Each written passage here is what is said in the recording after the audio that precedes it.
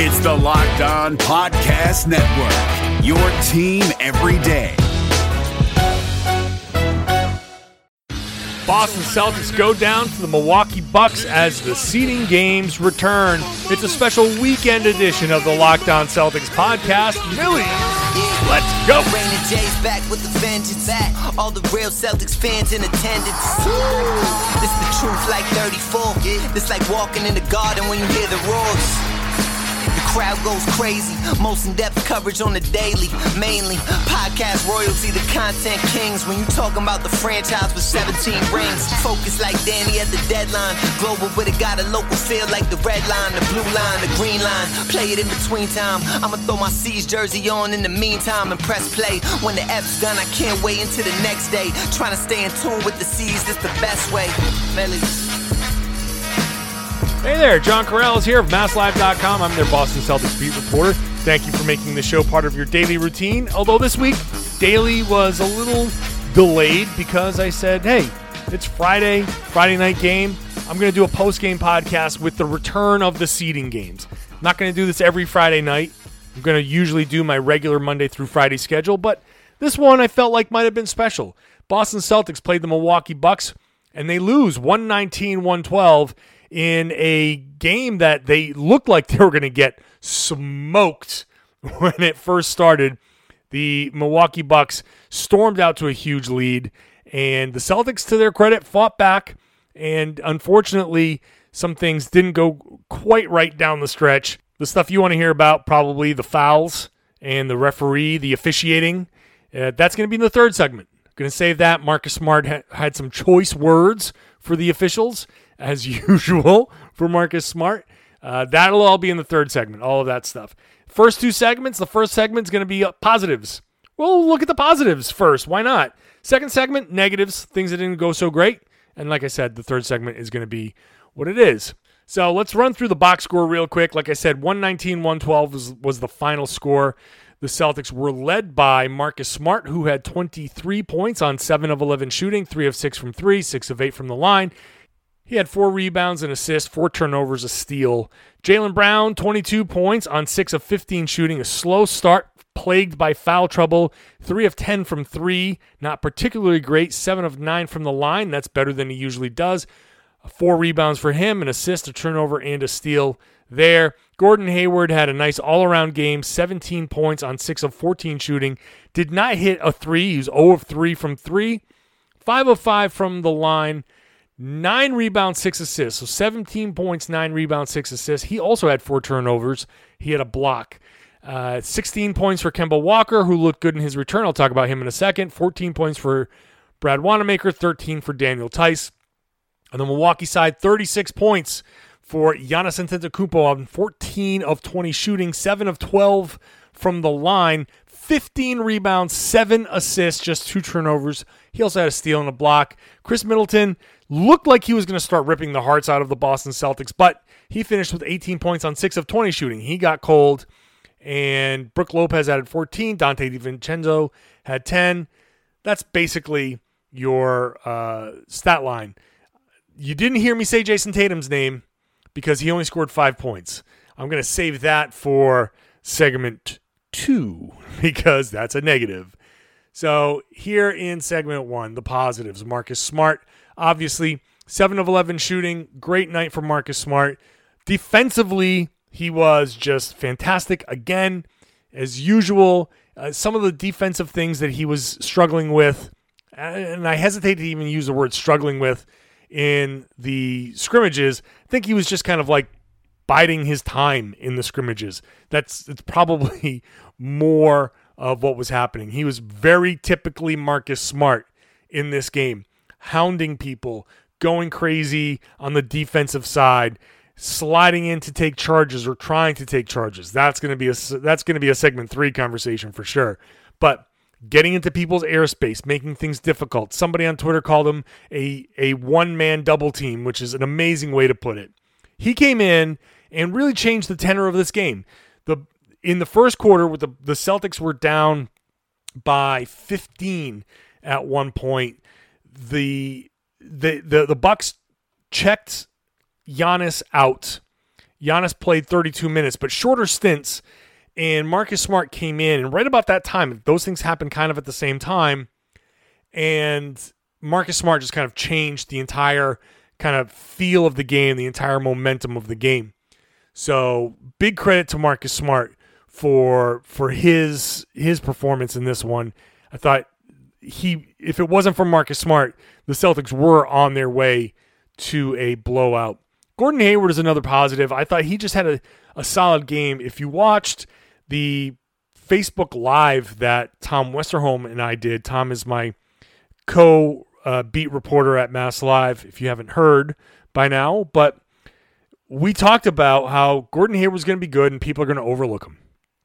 And Hayward was just kind of like the glue that kind of held things together while we were waiting for other guys to take over. Hayward didn't take over any particular stretch of the game. He was just solid throughout the whole thing. So, like I said, 6 of 14 shooting. It wasn't all great. He missed a couple of threes. There were a couple of threes that really went in and out, but the 9 rebounds were great. The 6 assists were great. The turnovers, there were 4 turnovers there, and I think, and I'm going to be fair, I've asked for Hayward to force. Sometimes you got to force the issue, and I think he did, but he did have a couple of turnovers because of that. That's going to be something that happens. I'm not going to hold it against him because he was being aggressive, and if being aggressive means, sometimes you turn the ball over, that's not too bad. It's not great that they were live ball turnovers. That's not something that you want, but I can't sit here and say, I wish Gordon Hayward was more aggressive and then be mad at him for being more aggressive. He does need to take care of the ball, but I think Gordon Hayward was definitely one of the positives in this. Kemba Walker was a positive. He played 19 minutes. It's a shame that he had to come out between that 18 to 20 minute mark.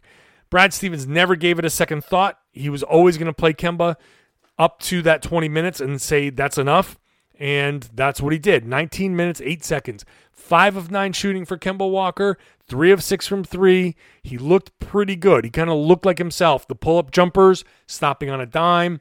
He felt good. I think it might be time to stop asking Kemba about the knee, because it's like we all worry about the knee, but it's like if it's feeling okay and he came out feeling okay, the Celtics have practice on Saturday. We're going to ask Brad Stevens, how did Kemba's knee react? That's going to be the storyline. But if it reacts well and they slowly start ramping him up like even more, it might just be time to be like, okay, let's just at some point assume the knee is fine until we see otherwise. Because I don't think Kemba wants to talk about it anymore. He's sick of talking about it.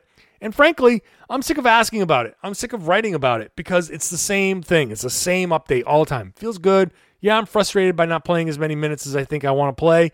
But if there's so many different things that could have happened differently in this game where maybe the Celtics would have won. And if everything goes exactly the same, but Kemba Walker gets 28 minutes instead of 19 minutes, maybe that changes the ending. Maybe that changes how this game looks down the stretch in the fourth quarter. That's just something that it's possible because Kemba was good. Kemba was good. He's definitely one of the positives. And my last positive is more about the Celtics just kind of feeling like they were encouraged. Everybody after the game didn't feel like upset. Brad Stevens had his typical like, I'm more encouraged than discouraged.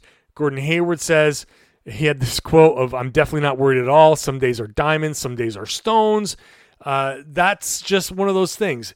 And as we get into the next segment, some of these things that the Celtics could have done better might have changed the tenor of this game as well, especially early on. Giannis was a beast early on in this game. He just did anything that he wanted in the first 5 minutes, and the Celtics certainly were not prepared for that. I think if they meet again in the playoffs, they'll be better prepared for that. And when I come back in the second segment, there are definitely at least like 2 or 3 things there that could have been done differently that certainly could have at least given the Celtics an edge. As it was, like I said, the Celtics only lost by 7. So, and we could even look at it as, hey, even if everything goes the same and a couple of calls go a different way, the Celtics win this game. So, but really in the end, it doesn't matter because the Celtics, it doesn't really impact the line, the standings or anything like that. So it's a positive. It's a net positive in the end anyway. So that's fine. Really, the biggest positive is that we're back and talking about basketball, right? Sports are back. I've been waiting for this since March, and now that it's here, there's only one thing on my mind: my bookie. It's a home run. It's a slam dunk. It's a triple OT game-winning shot, all wrapped into one. I love it. I know you love it, and that should be all you need to hear in order to start betting today. MyBookie has up-to-the-minute odds on all your favorite teams, and now that Major League Baseball is here, there's never been a better time to start betting. Maybe you can bet on whether baseball continues to exist. With MyBookie, it's easy. You bet, you win, they pay. Are you feeling good about your team's chances this year? Make sure to check out MyBookie's World Series futures bets. Nothing shows you believe in your squad like betting on them before the season's even really gotten going. Why stop with baseball? Smart bettors will always look towards the future, and in this case, it means basketball, hockey, football. MyBookie's already accepting bets on all your favorite NBA, NHL, and NFL games. There's never been a better time to start exploring the world of online sports betting. Join today, and MyBookie will match your deposit 100%. That's like a win right away. Plus, they'll toss you a free $10 MLB future wager. All you got to do is enter promo code LOCKEDONNBA when signing up. Remember, at MyBookie, the terms are simple. You bet, you win, they pay.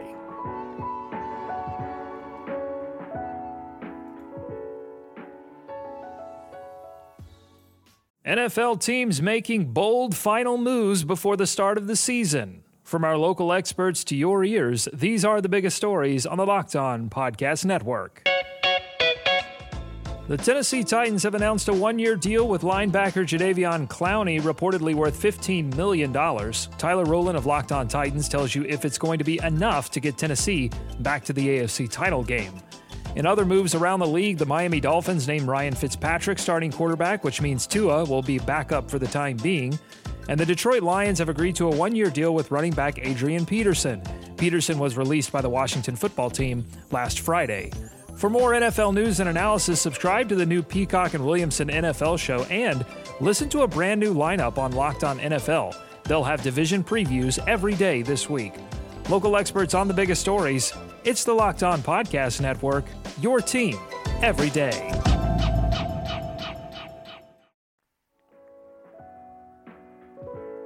Have you subscribed to the Locked On Celtics podcast? You can wherever podcasts exist, and you can even follow us on Spotify. Start your morning with the news that matters in just 10 minutes. Axios Today host Nyla Boodoo and a team of award-winning journalists will bring you the latest analysis and insight into the trends shaping our world. Let's look at the negatives from the Celtics' loss to the Milwaukee Bucks. Jason Tatum's shooting is obviously a negative. Let's get this out of the way. Jason Tatum technically shot 2 for 18, but really he shot 1 for 17. He made one basket. That other basket, that number 2, actually the first one, was a tip-in that the Milwaukee Bucks tipped in. They were all going for a rebound. There were no Celtics nearby, and they accidentally tipped it in. It was early in the first quarter. Jason Tatum just happened to be the closest person to that, and he got credited with that basket. So technically he shot 1 of 17. And I thought in the third quarter, when he hit a mid-range jumper and it looked good, I thought, you know what? That one going in could help him out, and he's going to go off. Nope, nothing. He had a bad night. He had a really bad night. And you know what? Sometimes your shot just abandons you. It does continue a trend of Jason Tatum struggling in the bubble.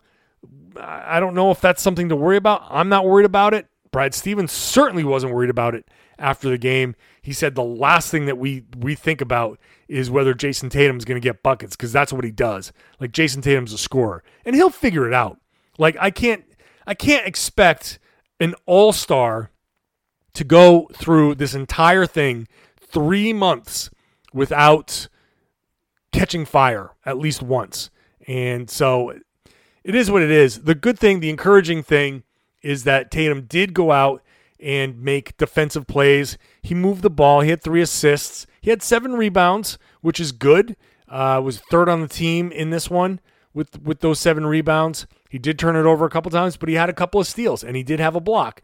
So he didn't let up on the defensive end, which is important. If you're going through those types of struggles, then get it on the defensive end.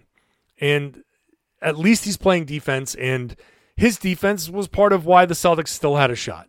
So at least you got that. I'm not worried about his shot. Jaylen Brown, it's funny because on that Facebook Live, Tom Westerholm and I had talked about Jaylen Brown looks so focused. He looks like he's making smart plays. He's just dialed in. And then he comes out. He doesn't shoot particularly well, 6 of 15 from the line. 6 and 15 from the field, I should say. But he had 5 fouls, and he had those 5 fouls in the third quarter. Part of why the Celtics struggled down the stretch and didn't get some of the stops is because he had those 5 fouls, and he needed to be in the game, but he needed to kind of steer clear. There were definitely a few possessions where he didn't close out quite as hard. He kind of got out of the way so he didn't get close to picking up his 6th foul, because Tatum was struggling. Kemba his minutes restriction was up, and Brown needed to be out there. They needed one of their best players to be out there. So it was almost like having like 75% of Jaylen Brown, because he wasn't able to do all of the things. He wasn't able to be aggressive. He also took an ill-advised shot. He forced the shot late in the game where Middleton came down. Like, he missed the 3. Jaylen missed the 3, a deep 3, early in the shot clock. The Bucks took it the other way. Middleton hit a 3, and immediately that was just a devastating 6-point swing. The Celtics still had a shot after that, but that felt like a dagger out of Middleton, and it was just a bad game for Jaylen Brown. We'd seen him in a couple of scrimmages look really good. Him not really carrying that through into this game. And part of it is just the Milwaukee Bucks are very good, and if you have a bad day, if you're having struggles if you're just struggling in general, struggling against the Milwaukee Bucks is just going to exacerbate that. Not going to make too much of this, but it was one of the negatives in this game. Another negative in this game, I think the Celtics really settled for a lot. They looked great when they attacked. The Milwaukee Bucks are not built to give up baskets at the rim. They're not built to give up points in the paint. And if you're facing a team like that, where they're trying to limit that one particular thing, that those shots at the rim, they're going to give up those 3s. Fine. They're going to give up mid-range shots, which Hayward, by the way, as one of the positives, he was drilling some of those mid-range shots, and Jaylen hit one too. Those are the shots you're going to get against Milwaukee, and those are the shots you're going to have to hit against Milwaukee. But this particular thing, when you attack the Bucks, when you drive, and this was part of Tatum's problem, he drove and then tried to finish. I tweeted out, he looked more hopeful on his drives than forceful on his drives. He was driving like it was November, like early in the season. Remember early in the season when he was struggling? He was turning the ball over when he drove, and he was just kind of like hoping to get a shot off. That's where he was. He needs to get back to driving with a purpose. He needs to get back to the 2-foot jumping off, setting himself, squaring himself. He's back to like some of the old habits that caused him to struggle. But not only that, when you drive against the Milwaukee Bucks, you have to drive your first attack. You've just got to soften the defense. Attack, kick, that person attacks, then you kick, and then that person attacks, and maybe that person has a shot at getting to the rim or making a pass to somebody who's cutting. There was a play between Gordon Hayward and Jaylen Brown at one point in the second half where it was just perfect because I think Gordon attacked and got it to Jaylen. Jaylen attacked and got it back to Hayward. And then Hayward attacked and he found Jaylen again. And just between those two guys, Jaylen ended up getting a dunk. Getting dunks against the Milwaukee Bucks, that's impossible right now. The way they're built, the way their defense is built, with their size. But when you constantly attack, multiple attacks in a possession, and that's a lot of hard work. It's not easy to do. But against Milwaukee, you have to do it. When they did that, they got themselves good looks. When they didn't, they got blocked. They took tough shots, and they turned the ball over, and those led to Milwaukee runouts and Milwaukee opportunities to score. And that takes a level of discipline. That certainly was not a level of discipline that was ever realistically going to exist in the first seeding game. But it's a good reminder for these Celtics that if you're going to beat the Bucks, you got to really work hard. You're going to have to work for 48 minutes, and anytime you relax, they're going to burn you. And that's what happened a lot when they didn't attack multiple attacks and they didn't move the defense, and they settled for just, I'm going to drive and hope, and you end up getting stuffed. That's just how it went. All right. I know you're waiting for the whole Marcus Smart fouls and refs and all of that stuff. Let me talk about that in a moment.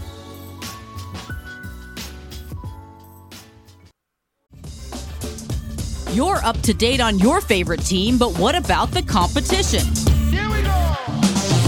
John Hollinger and Nate Duncan are evaluating every bubble contender on Hollinger and Duncan.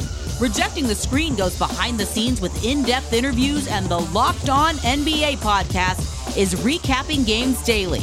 Let the Locked On NBA network of podcasts take care of your NBA bubble scouting reports. Hollinger and Duncan, Rejecting the Screen, the Locked On NBA podcast. Subscribe to the best trio of NBA podcasts on the planet, wherever you get your podcasts.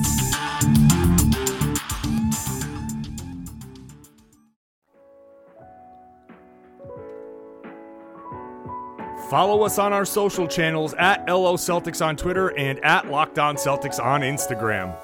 So with about a minute and a half to play, Giannis got by Daniel Tice, drove the lane. Marcus Smart slid in front of him and drew a charge that seemed to be his sixth foul, and which was huge. At that point, game's tied. Giannis looked like he was fouling out. Celtics have a chance to steal this game. They review it. They're looking for a review to see if Marcus Smart was in the restricted area. They review it, and they say, well, he wasn't in the restricted area, but he was late. He was sliding, and it's a block. Now, honestly, I thought it was a block. I hate to say it. Looking at the film, I thought he was sliding over. I thought he was late. I thought he kind of slid in when Giannis was already in the air. And frankly, I do think that should be a foul. If a guy has started to jump and you slide in, I think that's a foul, because the whole point of a charge is that the player is out of control. Defensive players have the right to their spot, but you have to be in that spot. You have to claim that area. And in this particular play, I felt like Marcus Smart didn't quite claim that area in time. And with Giannis jumping and going towards the hoop, it felt a little dangerous. And I thought I thought the block was the right call. Marcus Smart did not think the block was the right call. And in the moment, he doesn't have the benefit of the replay, slowing it down, analyze. Like, he feels like he slid in and took the charge. And I don't blame him for feeling like that. I would feel like that too, because in that moment, you feel like you did. I'm sure if he looks back at the film, he might be like, all right, I see. I kind of see it. I don't know, maybe not, but he's a competitor. And so after the game, Marcus Smart was asked about that and asked about what explanation he got when they told him what they saw on the replay. And he said, the excuse, called it an excuse. The excuse was I was late in the charge. They said, the replay center said that I was late and it was a block. Quite frankly, I think we all know what that was about. Giannis's sixth foul, and they didn't want to get him out. Let's just call that spade a spade, and that's what it is. First of all, I don't know if that's worthy enough of a fine, but that might be, he's basically accusing the NBA of saying, well, it should be a foul, but that would be 6 on Giannis, and we don't want him out, so we're gonna protect Giannis. I don't know that the NBA is going to take particularly kindly to that kind of insinuation. They need players and they need everybody to know and feel that this is all in the up and up. And accusations of, oh, well, that call is not going to go our way because it's Giannis and it's his sixth foul, I feel like that might be maybe fine-worthy. I don't know. Maybe not, and you might not think so, but it's also Marcus Smart, and he just picked up a $35,000 fine before the shutdown. It was after, the Nets game? So he's got a history. I don't know. I don't know if they're going to look too kindly on this. We'll see.